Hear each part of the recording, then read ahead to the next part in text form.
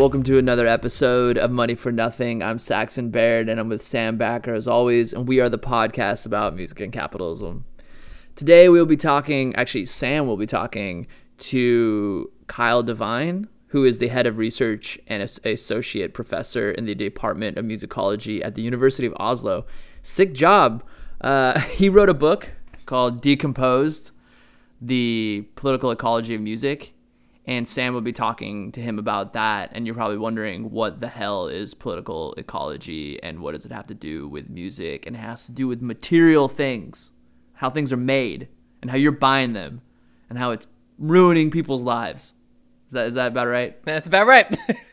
So maybe to start, let's just go ahead and talk about what we mean by the political ecology of music and what this book is about, just so people know. We can kind of create a sort of foundation for what we're about to talk about and then what the interview is about. Yeah, so the political ecology of music is just this idea that to really understand how music works, you can't just look at the art. You can't even just look at the record industry. You have to understand the complete process by which music is created. And that means the least explored part of that is the physical production processes, the interactions with nature that actually create the material things that we listen to music on. So that's the guitar, the amp, everything. Yeah. So the the pumps that pump the oil out of Texas or out of Saudi Arabia, the ships that oil is brought to America with, the factories that take the crude oil and turn it into plastics, right? All of that is part of the political ecology of music. And the idea of a political ecology of music and what this book traces is really looking at the various kinds of commodity production systems that shaped the music industry from its beginning as a mass industry to the present day. And Kyle, really briefly, he kind of talks about it as three big phases. Phase one is 1890 to 1940, 1950. That's shellac. It's made out of beetles from India and limestone from Indiana. Then there's the plastics era. That's made from oil, and then that makes CDs, and it makes tapes, and it makes vinyl records. They're all made from plastic, which is a petrochemical. And then the modern form of music is it's data, but no, it's not. It's the internet infrastructure, right? So that's there's an infrastructure behind your cloud. Yeah, there's a server farm somewhere. There's rare earth metals that are required to hold that data. There's miners who have to dig through 60 tons of rock, I think, to gather the minerals for one iPhone. There's a really intense material process of production, and this book kind of talks through all of those and thinks about what is the music industry, what does music look like if instead of not even just not foregrounding that stuff, but literally never considering that stuff, what happens if we expand what music is to include all of it? Yeah, and if we are a podcast about music and capitalism, oftentimes we discuss things, around, say, the systems of royalties and distribution when it comes to money and how it affects, the various players from the musician to the venue owner. But, if we're going to actually truly suss out music and capitalism, we have to do that too. We have to take a wider, look outside of the borders and start thinking about the things that I think a lot of music fans don't think about, where that Stratocaster is made and what resources it uses and where that vinyl record is made and aspects like that and how it may pollute the earth or may not may, dude, not may, does, right? And that's one of the things that's just it does. That vinyl record is made of plastic. It's not a special magical kind of plastic. It's plastic like all the other kinds of plastics. It's made from petrochemicals, and it 100% does pollute the earth. And if it's a record that is new, like when you go to Record Store Day to support your local record shop, those records are almost certainly made in these shady ass factories. The vinyl for them is made in these shady factories in Vietnam. with very little environmental oversight. Yeah, and like, sit tight here a little bit. We're not saying we're not here to to drop an episode on you to make you feel guilty for being a consumer, because unfortunately, like, there's no escaping that in this society in which we exist in, this world we exist in. And so we don't want you to, we're not doing this to make you feel guilty, but rather to just to be aware of everything that's at play. And we'll talk about more, and you talk about in your interview, why that's important and how to hold those two things in your head, or those multiple things in your head, and not, suddenly feel an enormous amount of guilt for buying, the latest Taylor Swift record or something, which I'm sure is on vinyl, because that goes with the aesthetic, right? Oh yeah, for folklore, yeah, definitely. One of the things I felt that really made me appreciate this approach to music was some of the clear, like, historical benefits that thinking this way brings with it, right? Like, you and I have talked a bunch about how, in some ways, the music industry is the same music industry with many of the same players that it was in the 20s and 30s. And that's true on one level, but one thing that Kyle's work, I think, really pushes back on that narrative is he says, quite rightly, I think, that if you think about the record industry, as a complete industry, from where the products come from to the final distribution, then actually the record industry changes completely, basically. Or more than half of the industry totally changes in the 50s when they move from shellac to vinyl, and when it becomes another petrochemical industry like Exxon. Yeah, and that's an interesting part of his book that reveals that shellac was actually made with lac beetles taken from India and then like processed in India in these like really horrible factory situations that he also mentions at some point. They're like the worst factories in India in the early 20th century, like consistently. Yeah, basically sweatshops, basically. And that's what say a blues or a jazz 78, if it was made out of shellac, like it came out of those conditions. Well, he actually says it's interesting. It's not just that, it's shellac from abused workers in India, but most of 78 records are made with a mixture of stuff, and a lot of it is Indiana limestone. Indiana, in the Great Depression, lost most of its heavy manufacturing. The unions folded up, so all the record companies could come there, open these absolutely terrible mines, pay next to nothing because everyone was hungry for a job, totally crush the unions, and get the Indiana limestone to make the records. And that's why a lot of record factories, it turns out, are in Indiana, because the limestone was really good in the shellac era.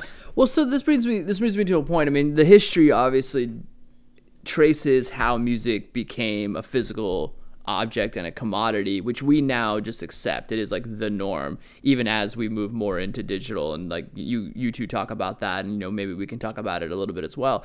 But why do you feel this is like a conversation that isn't necessarily discussed when it comes to like music, like the materials, or like how it's a commodity, or like where the commodity came from, or the environment in which it came out of? Like, these things don't really seem to be, they're very like bottom level sort of conversation, like many levels deep, when people want to sort of discuss the various workings of the music industry.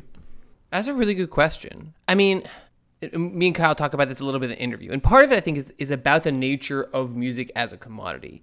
And so much of what we talk about here is that the complexities of music as this particularly strange commodity. We talk about how it's an imperfect commodity because in some levels it's more valuable than the amount of money it ever gets for it. We talk about it as this weird commodity that has to circulate beyond its sale in order, like, you have to hear the pop song in order to want to buy the pop song. But also, and I think Kyle makes this point, is that it's really a near perfect commodity because it does what all commodities do, which is to take the nature of the labor that goes in their production and then completely hide that, and then give the physical object attributes of its own, right? Basically, it makes the record seem like independent, like the commodity form can make a record seem like an independent thing that like exists as a given in the world. And that's really true, right? Like, if you think about all the vinyl fetishism of the last like 30 years, the idea of like records as natural things And like, no, of course that's not true. And part of that's because it's a commodity, right? No, I think that that's a great point. I mean, Benjamin was, attempting, I think in his Arcades project to write about this idea of the commodity as like a poetic object that kind of synthesizes the meaning of a poet and capital alike. And I couldn't help but think about how that sort of idea can be reflected here on so many different levels when it comes to music and the record and recorded music, in a sense that it's a commodity, it's meant to be sold, it's wrapped up in this whole system, and yet we sort of inject a sort of amount of emotion, fetishism as you want to put it, into this commodity itself, kind of creating this almost like myth around it as well, as like, something that that kind of almost represents something beyond ourself and our like day-to-day sort of like worries. And like I think in tying that sort of empathy or that emotion or that fetishism with the commodity, like our approach to music or like music collecting becomes something more than just like passive consumerism. And I've always actually had a problem with this, where seeing growing up, working at record stores, everybody knows that guy who like, his record collection defines his identity. And I mean, this doesn't mean that you have like a large record collection. I mean, it's like this defines the guy's identity. Or we've all been at a party with someone who, will talk ad nauseum about music. Yeah, Sam's showing me on his massive record collection, but I don't think the record collection defines you. You're a PhD. You're like a historian. Like, yes, you enjoy it, but it doesn't like define who you are. But I mean, the pullback here is that I think there's a certain amount of myth making, a certain kind of like woo woo-ness that goes into music, because it makes us feel things. We want to be a part of it. We want to like reach out and like be in it. But then like that is then projected upon the sort of commodity itself of music, and so like we don't want to think about, or if we do think about these things, then well, it's somehow excusable, or we kind of put it aside because it's music, with a capital M. Yeah, and I think that Kyle would say that it's just, I mean, like I was gonna say like, isn't that cool? But like no, but like seriously, it's not. No, it's not cool. I mean, you're basically, you're transforming human relationships into like a relationship to like things. And I mean, I think if we like pull that thread, it becomes the total process from whatever factory, or like more, maybe a better way to put it today is like, wherever the, server, the massive server system is in like, whatever, like rural Utah or something, that spins and all the cables involved, the energy gets involved, and we decide to like stream that latest Taylor Swift album on like Spotify. The characteristics of this structure, I think, become completely obscured by this sort of emotional connection to these like essential objects that I'm talking about. And I think that in sort of the process of like a sort of like a mass consumerism and like these sort of like these habits all becoming like automatic, and like automation just becoming like the thing of the what we all do, that we just kind of, it's like there's so many different layers, so many different curtains that are masking this. And I think that like not only like an emotional like myth making level, but then also now the fact that like we don't actually have like the physical record anymore oftentimes. Like I'm obviously like turning more towards streaming now, that like I literally press a single button and like it's easy to think, oh well, like the traces of that manufacturing that led that and the sort of materials that are used, or this ecology of music maybe that are involved in like streaming, and like the servers and the cables and the satellites and everything, however, it's so removed, it's so masked. So you put all these things together, and because it's music, we think about maybe more surface level things like how does a musician get paid, or like Fiona Apple got a 10.0. It's like this. It's almost like this. It's music itself has taken on like a sort of other characteristic in society that we hold special and dear and have emotion towards, and added to all the other things covers this all up. It's like Oz behind the curtain. You don't want music to be another shitty thing that's made through a shitty process that's killing the only Earth that we have. And I mean, I think that, but I think the important thing is that it's tying that sort of emotionality or whatever you want to call it, fetishism or whatever, to the commodity, where, and I'm not trying to like fetishize an older time, but if you think back to like whatever the 1800s, it's like that same emotional connection to music was probably still there, but it wasn't tied around a physical object or a commodity. It was tied around going to the bar or like going to the opera, where it was like this one time sort of physical, like the live event, so there wasn't like, and I think that's interesting is that somehow this total process of like capitalism has injected that into like the physical object itself, or maybe not so much a physical object anymore, although we can get into like vinyl fetishism, but even like playlists now or Spotify or like whatever, however, which is still like, as you two get into, is still built upon all this material and all these systems which are like harmful to the world and like screwing over manufacturers in terrible situations in like rural China and so on. Yeah. And I guess it's also, I mean, I'm thinking about like what the benefit of thinking through those commodity chains can be. Because I mean, I actually think that this book has like a real moral charge that I'm still working through in my head, I think. And it sounds like from your interview, like maybe Kyle's been sort of accused of that sort of like moral charge in maybe a negative way, that he was somewhat quick to maybe try to play down or defend a little bit. Yeah, but I think the thing is that, like, what's the benefit of really focusing on the kinds of commodity chains and the kinds of production chains that create something like music? And for one, I think it keeps your eyes open to all kinds of exploitation that can easily get hidden, like you're saying, Saxon. But also, and I mean, just trying to square the circle of like, right, you don't want to say, don't listen to music. But also, you don't want to say, ignore the harm that music is doing to the world. And I guess, to me... Or like, don't be like a weirdo who's like, I only go to see live music or something. Which is actually would be cool in a weird, funny sense. But like, we're not saying that either. Like, spin your Spotify playlist, right? I actually knew a when I was in college, there was like a music PhD student who like decided, like I knew him for a couple of years, and he decided at one point, he's like, I'm done with recorded music.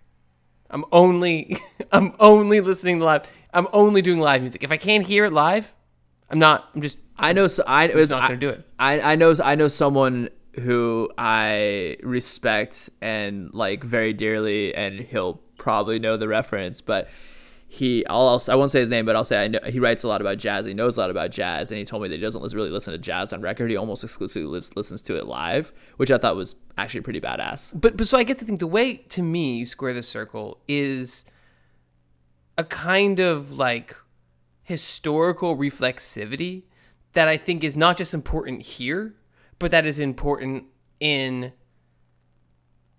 all sorts of circumstances as people try all different kinds of projects to make a better world. It's like, I live in New York City, and New York City exists because of an act of genocide, right? The only thing I can do, like, I can't fix what happened. I mean, my ancestors weren't even in the U.S. yet, but I benefit from it. I can't fix what happens. I can only, be aware of it, and then be aware of it, and B, try to integrate that awareness into what I'm doing going forward to try to create like a more just, more equitable, more sustainable world. And I feel like we listen to music, I guess, like there's an endless amount of music, like it's free, like there's no cost to music. And we talk a lot about the ways in which the fact that music can feel like there's no cost to it clearly has screwed over musicians. But also it's destroying the earth.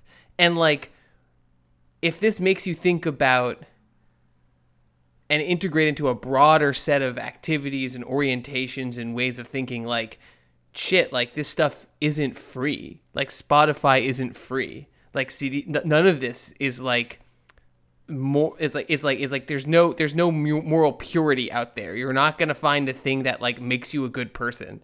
You're always gonna be in this like fucked up world of like compromises and gray areas and shitty situations, and you got to make the best of it you can. And if that like can come out of an engagement with music, that seems like a good thing to me. Yeah, I agree. I think the moral imperative, jumping off of what you were saying there, is then being aware. And we emphasize there's obviously been a heavy struggle over the last, let's say, about 4 years. I'll let the listeners put that together, about truth and like particularly in the media. And if you value that, then I think living with that truth, like the one you're talking about, and that maybe could be sort of the moral imperative, is like being aware of these things, being aware that you cannot do anything about it. You're stuck in this system, and no amount of like not buying music or spinning music and like only going to see live music is going to prevent these systems from continuing to happen. I mean, that's obvious to a lot of people, but just to reemphasize that, and I think that also it kind of it pushes through those sort of like we were talking about Oz and like the curtains. It kind of like pushes through those levels where it's easy to stop at, let's not even say the extreme of this, supposed person that we're making up here who like, decides to like stop streaming or like buying music. But it also just showcases the sort of what's lacking when we then take pride in certain things like, oh, I buy vinyl because it supports like indie labels and the only one of the last remaining small industries in America, which is like vinyl production. Or I buy like small business, start small business campaigns, or I'm buying a set of like $400 speakers to help the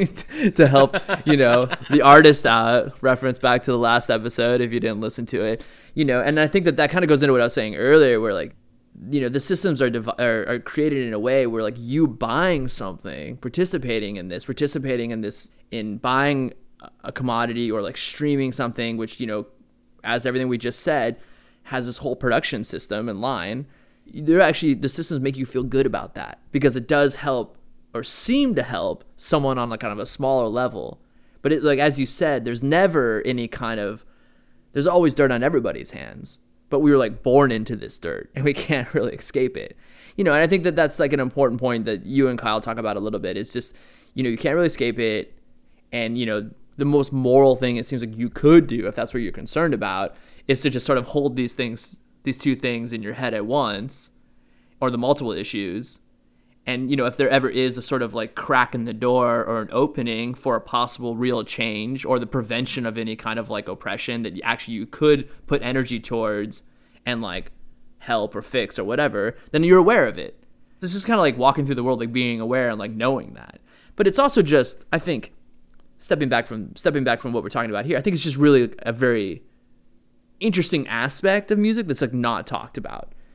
And, on a historical level, on a production level, and that's why you decided to talk to this guy and the interview you're about to hear. Yeah. So here's Sam's interview with Kyle Devine, head of research and associate professor in the Department of Musicology at the University of Oslo, and they'll be talking about his book Decomposed, The Political Ecology of Music. Enjoy.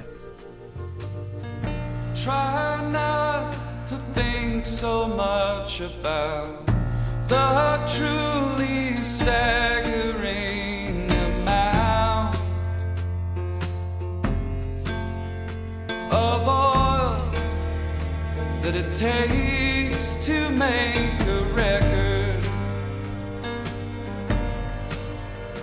All the shipping, the vinyl, the cellophane lining, the high gloss, the tape and the gear. Kyle, welcome to the podcast. Thanks for being on. Thanks. It's really good to be here. As a show, we talk a lot about music as a commodity, but often in a kind of amorphous way. But you bring a whole host of very specific actors and agents and say that they're just as much part of music as anything else. Yeah, absolutely. I mean, that's the conclusion that I came to through working on the book, is that a person who presses the record, or a person who pulls the stuff out of the ground that is required to make a record. I mean, those people are obviously doing a different kind of work and working with different kinds of stuff and in different systems than more obviously musical situations, but they are, on some level, every bit as central to a musical situation, right? So this is why, for me, thinking about music in terms of political ecology involves sort of looking at what I called its staple commodities and its supporting castes. By staple, could you expand on that a little bit? This is an idea for me that partly goes back to a early communication scholar called Harold Innis. Harold Innis wrote about the role of what he called staple commodities in the emergence of nations and economies and things like that. So beaver pelts were staple commodities in the development of Canada and things like this. And so I started to try and think about, well, what would the history of recording be like if we thought about it in these ways? And it turns out that basically the way things break down is that between 1900 and 1950, the most important, the kind of staple commodity of recorded music was something called shellac, which is a resin derived from the activity of insects. And mainly those insects for the record industry were located in India. So that shellac is a staple commodity between 1900 and 1950. And then from 1950 to 2000, the staple commodity of the recorded music industry is plastic. So LPs, 45s, cassettes, and CDs, they're all made of plastic. And then since around the year 2000, more and more people, of course, have started downloading and streaming music. And so in a sense, the staple commodity of the recorded music industry becomes data. And so for these staple commodities, in some ways, because they're so important, the entire production structure and the set of social arrangements that go with that kind of get wrapped around the unique, I guess, almost like determining force of what it requires to produce these staple commodities and what it requires to distribute them or manufacture them. Yeah, that's right. So during this sort of shellac era, if we want to call it that, in the history of recorded music, I mean, you had people in India going out to gather this resin, bringing it to factories, and then people worked, of course, in the factories to process it, and then it was shipped out across the world to places like the US, where it was then mixed with a variety of other ingredients and then sent out again around the world to, or at least around the local area to record shops and things like that. Before we move on from shellac, I think, this is one of the many kind of mind-blowing smaller revelations within like the broader aha moment that I got from reading and engaging with this book. And I had no idea. I think many people who know what a 78 is and know about shellac records had no idea that it comes from a beetle, right? Yeah, absolutely. So, shellac is a really, it's been used for a long time, and it's a widely used material. You'll know about, you see shellac at nail salons. Shellac is in furniture varnish. It's sometimes used in food applications, I think. So it's been around a really long time. And essentially what happens is there are these little red beetles called lac beetles. And as part of their reproductive cycle, the female lac beetles they coat tree branches in a kind of sticky resin, a little bit like sap. And they lay their eggs in that sap, and the eggs eventually hatch, but the sap is then hardened and it's left behind. And pretty quickly, I guess, people found out that if you bashed this resin off of the branches and processed it in certain ways, it was pretty useful for a lot of different applications. And then they process it in India? Yeah, a lot of the initial processing, or some of the initial processing, would happen in places like Calcutta, so if it would be like poor rural Indians who would be gathering the shellac, and then they would bring it to factories in various locations. And it's interesting, right? Because we're talking about these beetles. We're talking about this natural bioplastic, and bioplastic is kind of all the rage right now. We're talking about plastic that is natural, that is renewable, that is biodegradable, and all of these things. And so I think it'd be tempting to think maybe we should be making records out of this miracle material again. And I think there's a certain amount of appeal to that idea, and some people are drawn to it. But if you go back and you look at the conditions of the factories and the ways that these workers were treated, there's a Government of India labor report that was published in 1946, which didn't pull any punches. It described the shellac industry as among the worst industries in India. Its workers were some of the lowest paid. There were laws against child labor, but those laws were openly disregarded in the shellac industry. The report pulled no punches. It called it a sweatshop industry, essentially. Yeah, that's extraordinary. I mean, we're used to often thinking of the record industry as an extractive industry in a cultural sense. Going to Mississippi, recording blues artists, getting copyright on those recordings, selling it back to the area without, very little concern for cultural patrimony or proper compensation. But then the actual physical discs those songs are being pressed on are also the result of an extractive labor process, a remarkably violent extractive labor process. Yeah, it's certainly not always very, very kind and very even-handed. And that's another kind of thing that I was, I think thinking in terms of political ecology helps, people who like music or study music or make money from music to understand is that, yeah, you're totally right. We are familiar with thinking about music as a kind of extractive cultural force and an extractive industry. In the sense of not just going to record the blues, but even in India itself, there was a tradition of going there to extract influence and revitalize your own compositional practice, or to go there and record songs to sell them locally and in other markets, but with the parent global northern record companies keeping most of the profits.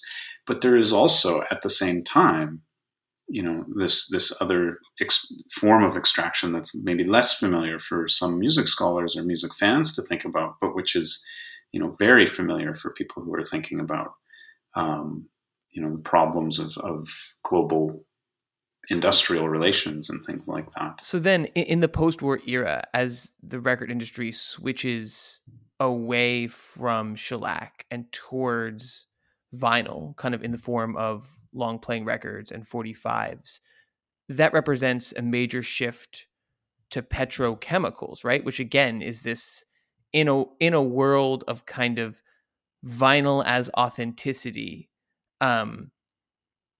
It was a stark reminder that these are plastics that are just that carry with them all the attendant problems of any other kind of plastic, really. Yeah, I think so. I mean, this is always a good time for me to remind myself and remind our wonderful listeners that the purpose of none of the research that I've done is to make individual people feel guilty about buying records or loving records or having a record collection, right?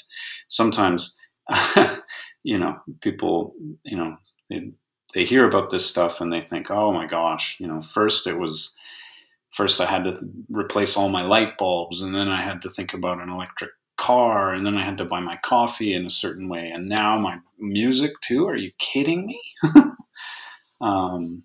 And reminding myself and others who are interested in this about some of these kind of inglorious realities of the vinyl that all these records are made out of, I think can do something other. I think it can do something more productive than make people feel guilty or monitor their own consumption habits, right? I think it's opening us up to a bigger story. And, we know some of the realities of plastic about carbon emissions, and we know about plastics pollution to some degree now. And all those records are wrapped up in these stories. I really love that. I mean, to me, it's profoundly anti-romantic with like a big R.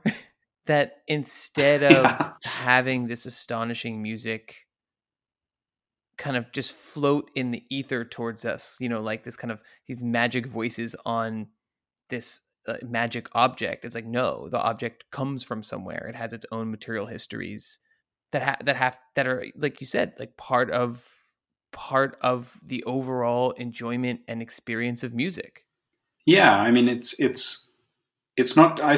For me, I would say it's not just a part of the overall enjoyment and experience of music. It is the enjoyment and overall experience of music that is a significant factor in, creating and sustaining and growing the industries that are wrapped up in those broader sort of industrial and social relations, right? So this is all.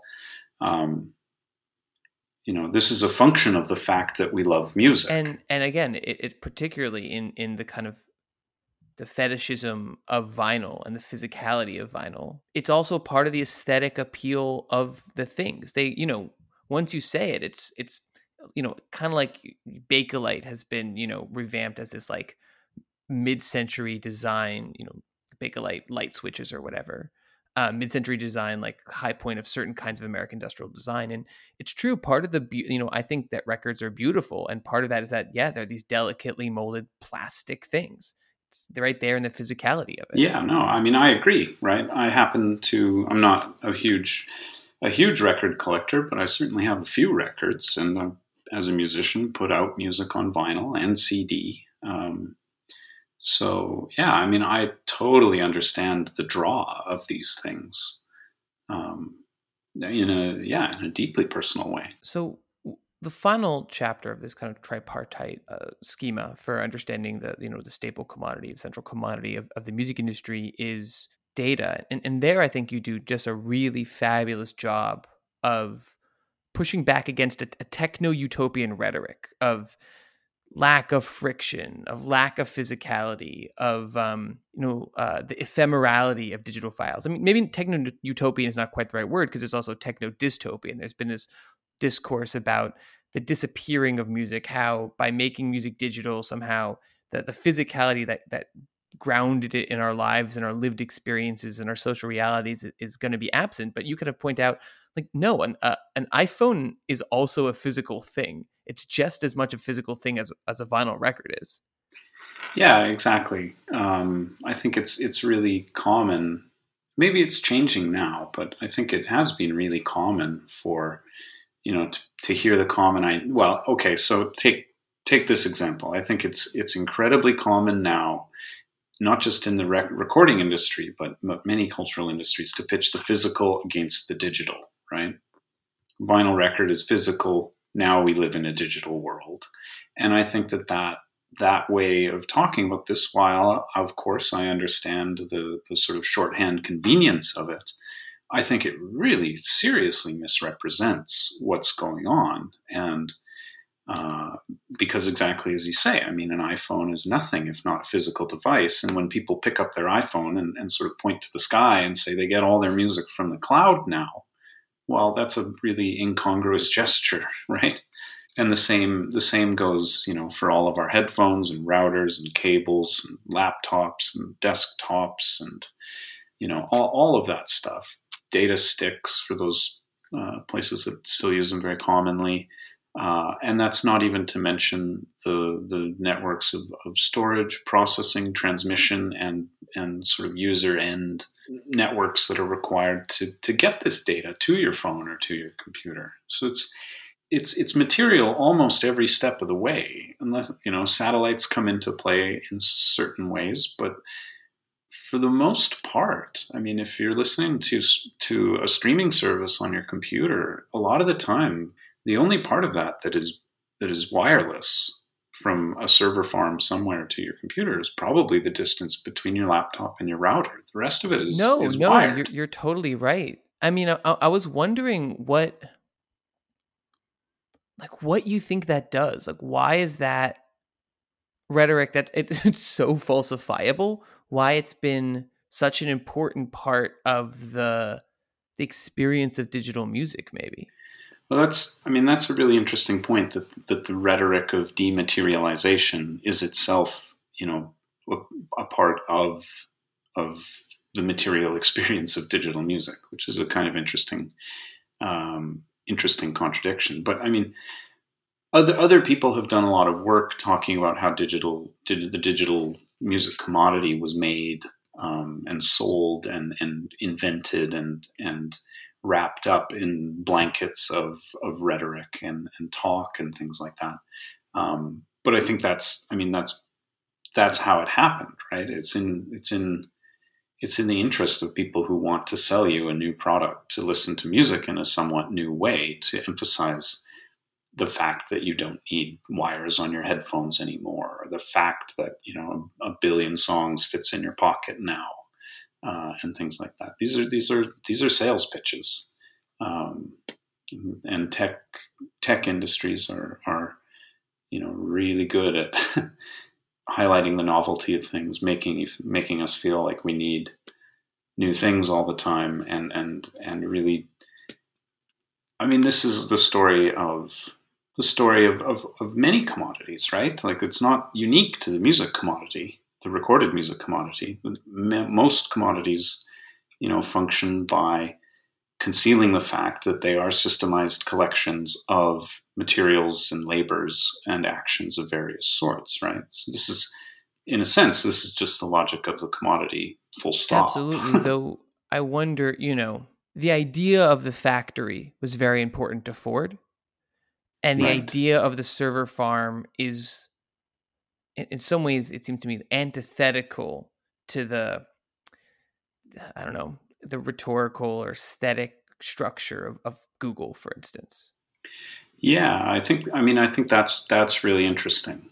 That would be really interesting to think about. Although at the same time, you know, as pressure increased on these massive companies to, you know, sort of show what it was really like. I mean, it is a part of the Google aesthetic to periodically give peeks, you know, at their server farms and show that, you know, all of the piping and cooling systems are painted in like the fun Google colors and things like that. I haven't seen that. That doesn't surprise me.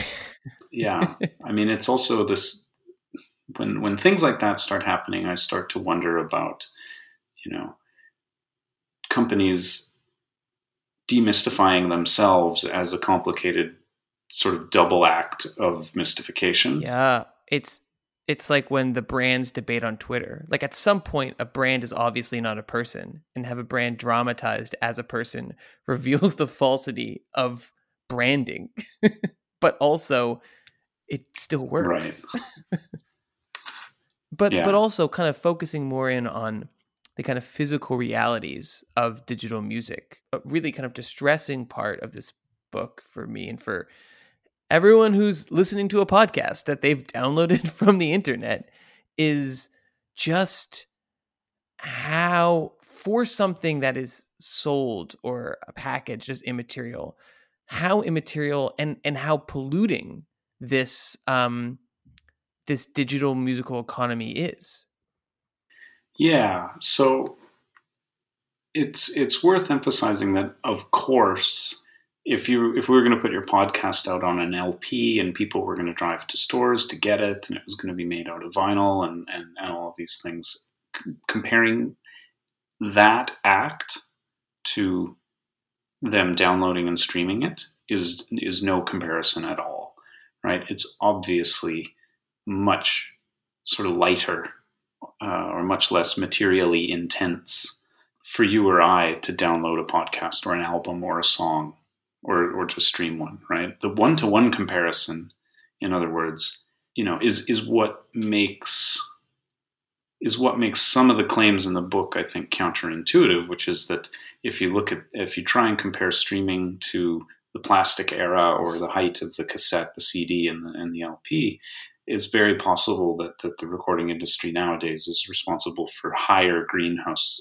gas emissions or greenhouse equivalents than it was when it sold more obviously tangible formats, right? It's because the one-to-one comparison is no comparison at all, but the one-to-one comparison sort of misses the point for me in some ways, because the comparison isn't actually a one-to-one comparison. It's one where you have to take the sheer amount that people are capable of streaming and listening to podcasts and music and all, and watching YouTube. When I didn't study, podcasts or YouTube, but I think you would say similar things about them. The sheer amount that people are able and willing to do those things now, it is what means that even if on a one-to-one level, streaming an album, we'll say, is much less materially intense than listening to that same album on an LP, when you scale up all of the streaming that goes on, even that reduction in the material intensity of a streamed audio file, when you pile it up and think about billions and billions of people doing it all the time, that's when the different picture emerges. It's interesting. I couldn't help but thinking about the arguments about user-centric streaming as you're describing that, which is that in addition, that cultural balances of power also shift with these different kinds of distribution forms, that a teenager buying a record and a adult buying a record who will listen to that record different amounts of times, most likely, is the same amount of physical commodity purchase. But in some ways, in a very interesting way, a teenager streaming a Lil Uzi Vert song 1,000 times not only invokes that commodity chain 1,000 times, but is credited by the system that way as well. Right, which is a really interesting and well-known problem in the history of recorded music charts, is that, they tracked sales, but they could never track listens. And another really interesting thing about that, I hope I'm forgiven for forgetting the names of these researchers, but there was a pair of researchers in the UK who published in a sort of popular science-y sort of publication called The Conversation. And they had calculated something like, if you were going to stream an album more than 20 or 40 times or something like that, it was actually better to buy it on CD. Which is astonishing, actually. I don't think anyone who streams music thinks of it that way. Yeah, and I mean, I think we're discouraged actually from thinking of it in that way, right? What you're talking about invoking the infrastructure 1,000 times is this model of unending consumption. The consumption doesn't stop when you buy the record. It just, anytime you want to listen to it, it has to go on. And that's, some other people have written about this unending cultural consumption that comes with streaming services and subscriptions and things. And what we're talking about here is that model of unending cultural consumption is in effect a model of unending energy consumption. Yeah, and again, this reflects the utility of this analytic framework, is that it functions in ways that don't necessarily match up with, I guess, the political economy of music consumption. In that, like, thinking about Bandcamp, which is attempts to send more of the money and kind of pitches itself as being far more equitable to the artists.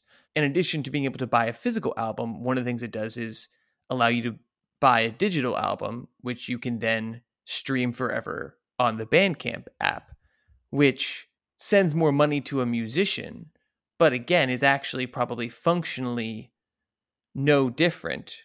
Maybe if economies of scale function, functionally more energy consumptive than streaming it through Spotify. And that both of these need to be thought of as, all of this needs to be thought of as engaging and consuming, again, this physical commodity chain. Yeah, I mean, I think that way of thinking about things opens up important questions. Now, music again is recorded music again here is a drop in the bucket. This is another reaction that often I get to the research, is people say, focus on something serious. Look at the concrete industry or the airline industry. We hate those people on this podcast. And but I understand the reaction, right? But I guess, for me, if music and recorded music happens to be a little slice of the world that I'm involved in and I care, or we care a particular amount about, I don't think it should matter necessarily that it isn't as significant a contributor as the concrete industry, or the airline industry, or even Netflix online, or spam email, or whatever. And the reason is that music is wrapped up in those same systems of desiring and expecting that our understanding of betterness only hinges on the possibility of moreness, right? So music, now that we can have billions of songs and we can stream them all the time, that isn't. I think that there's a deep cultural connection there, at least in parts of the global north, that is the same problem driving, concrete emissions and airline travel and plastics pollution and things like this. But I also don't think, again, that that talking about these things should lead us toward necessarily clamping down on our own consumption habits, or developing guilt and shame for buying records and things like that. I think there's a Canadian scholar that I really admire called Max Liboiron, and she's in a short documentary called Guts. And at the beginning of the documentary, they sort of she leads a citizen science research center on ocean plastics pollution research, and she's in this documentary, and they kind of ask her what needs to be done about plastics pollution, and she says, well, the first thing to know is that your individual consumption of plastic bags doesn't matter. She says it doesn't matter if you reuse your old plastic bags or bring a woolen woven bag to the grocery store with you. She says, those things really matter on a level of personal ethics. And, those things can make a difference for how you negotiate your own path through this problematic world. And she says, but it's just at the scale of the problem, it's nothing. And if you want to address the bigger problem, you have to address the production side of things. And if you want to address that side of things, she says, basically what it comes down to is, if you want to reduce ocean plastics pollution, you have to regulate the oil industry, not make consumers feel as though they're making a great difference in the world by not using plastic bags or something. I think that's a bit of sleight of hand. Again, at the same time, I think one of the things I think a lot about on the show, and we think a lot about on the show, is the way in which, and maybe this kind of goes against the anti-romanticism of a lot of this book, is that I do believe that as much as music is just another commodity, that music simultaneously, and in complete opposition to that previous statement, is not just another commodity. That here I'm thinking of like a Tully and noise, or the idea that this is a particularly privileged site, I think music is, for social formation and cultural thought and cultural interaction. And so it seems to me that, in a deeper interaction with the ecology of music and the political ecology of music, in a space like music might be a very tiny slice of this world, but it's very important for how a lot of people think about the world and understand themselves in the world. And it seems to me that changing things about music has in the past echoed out into broader changes in all kinds of complicated ways. It's not obviously like a one-for-one change, but I do think it's a particularly important space of understanding and action. I would never deny that of course music can be those things. For me, it's most possible to come back to those slightly more romanticized notions of what music offers in this world once, I've gone through the process of writing this book and looking at all of this ugly business that really defines music. And I think, to only look at the romantic side of it would just be hugely problematic and hypocritical, maybe. But yeah, I think if I'm going to talk about possible special roles for music in the world in terms of understanding or connection, I want to have, my other line of sight firmly on the ways that music, even when it is connecting us or carrying a positive message about social change, is carrying that message, through a commodity system that, comes with a lot of problems and big questions. Yeah, and I think the kind of clearest example of that, and just to kind of wrap up, is also is the focus on, the title of the book is Decomposition, and the focus on music as commodities that go through a complete life cycle, that even the best tended vinyl record, and certainly all the CDs in about 10 years, are going to die and they're going to become waste. And in some ways, they're most physical as waste in some ways, or most obviously physical. Yeah, I mean, I think that's well worth keeping in mind. I mean, there are people who've done really great research on plastic water bottles, and they're objects that are made to be wasted. They're literally made to be thrown out immediately after use, like many objects. But even with something like a CD or a cassette or a record or a 45, which isn't technically made to be wasted, and even though, I have a box of CDs behind me here in my office that I moved to Norway with 5 years ago, and I've never opened, boxes of them. And I think you're right that this stuff, in a sense, is most physical when it becomes waste. And that aspect of that sort of fuller life cycle, that fuller sort of end view of what will happen to most CDs and most records, even though, like me, many people can't part with them, even if they just sit around. But eventually, they're going to go to probably a dump somewhere, and that's worth having in mind as we maybe go back to a slightly more romantic and politicized conception of music as a means of connection or a form of getting messages out there about trying to change the world around us. Absolutely. And I do think that word you used before, hypocritical, I find that really useful. You have a phrase in the book, slow violence, right?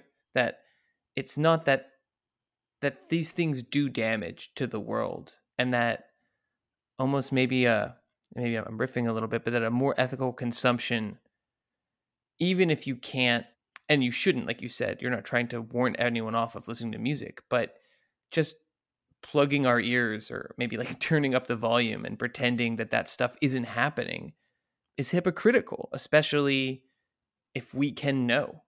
Yeah, I think so. The phrase slow violence is from a literary scholar called Rob Nixon. I believe it's Rob Nixon. It's a book called Slow Violence and the Environmentalism of the Poor. And the idea is that, yes, violence is striking someone or dropping a bomb, but there have been these much more sort of protracted, long-term ways of doing violence toward other places and other cultures, extractivism and colonialism and things like this, which are distant forms of violence and delayed long-term forms of violence that don't appear right in front of your eyes, or they're not spectacular like you'd see a bomb being dropped on the news. But on some level, these are equally, and maybe even in some cases, more profound and more affecting forms of violence. And music, recorded music, and other forms of music as well are wrapped up in those things too. And yeah, I would prefer to know about those things and to keep my eye on them. And I would much rather do that than sort of look the other way and or as you really nicely put it, just kind of like put my headphones on, turn the volume up, and bliss out or whatever. Somehow the romanticization of music makes us less interested in thinking of it as a commodity. Like in my head, I kind of thought vinyl was like plastic but different, which obviously makes no sense. No, I mean, I think what you say there is really, really important, and I, almost for me, one of the most special things that music is able to do, nearly better than anything else I can think of, is conceal the fact that it has conditions of production that extend far beyond the symphony on the stage or the musician in the studio or the person buying and listening to a record. Like music seems to be really especially good at allowing people to forget that. I think that's about all for now. I just want to thank you again for spending the time to talk. The book is called Decomposed: The Political Ecology of Music, out at MIT Press. It's a commodity well worth invoking a commodity chain to obtain. And thank you so much. I really appreciate it. It's an absolute pleasure. It's always completely humbling when people read the book and reach out to talk about it. So I'm really grateful, and I really admire your way of describing the book as a commodity that is well worth invoking a commodity chain to obtain. I think that should be written on the back of the next edition.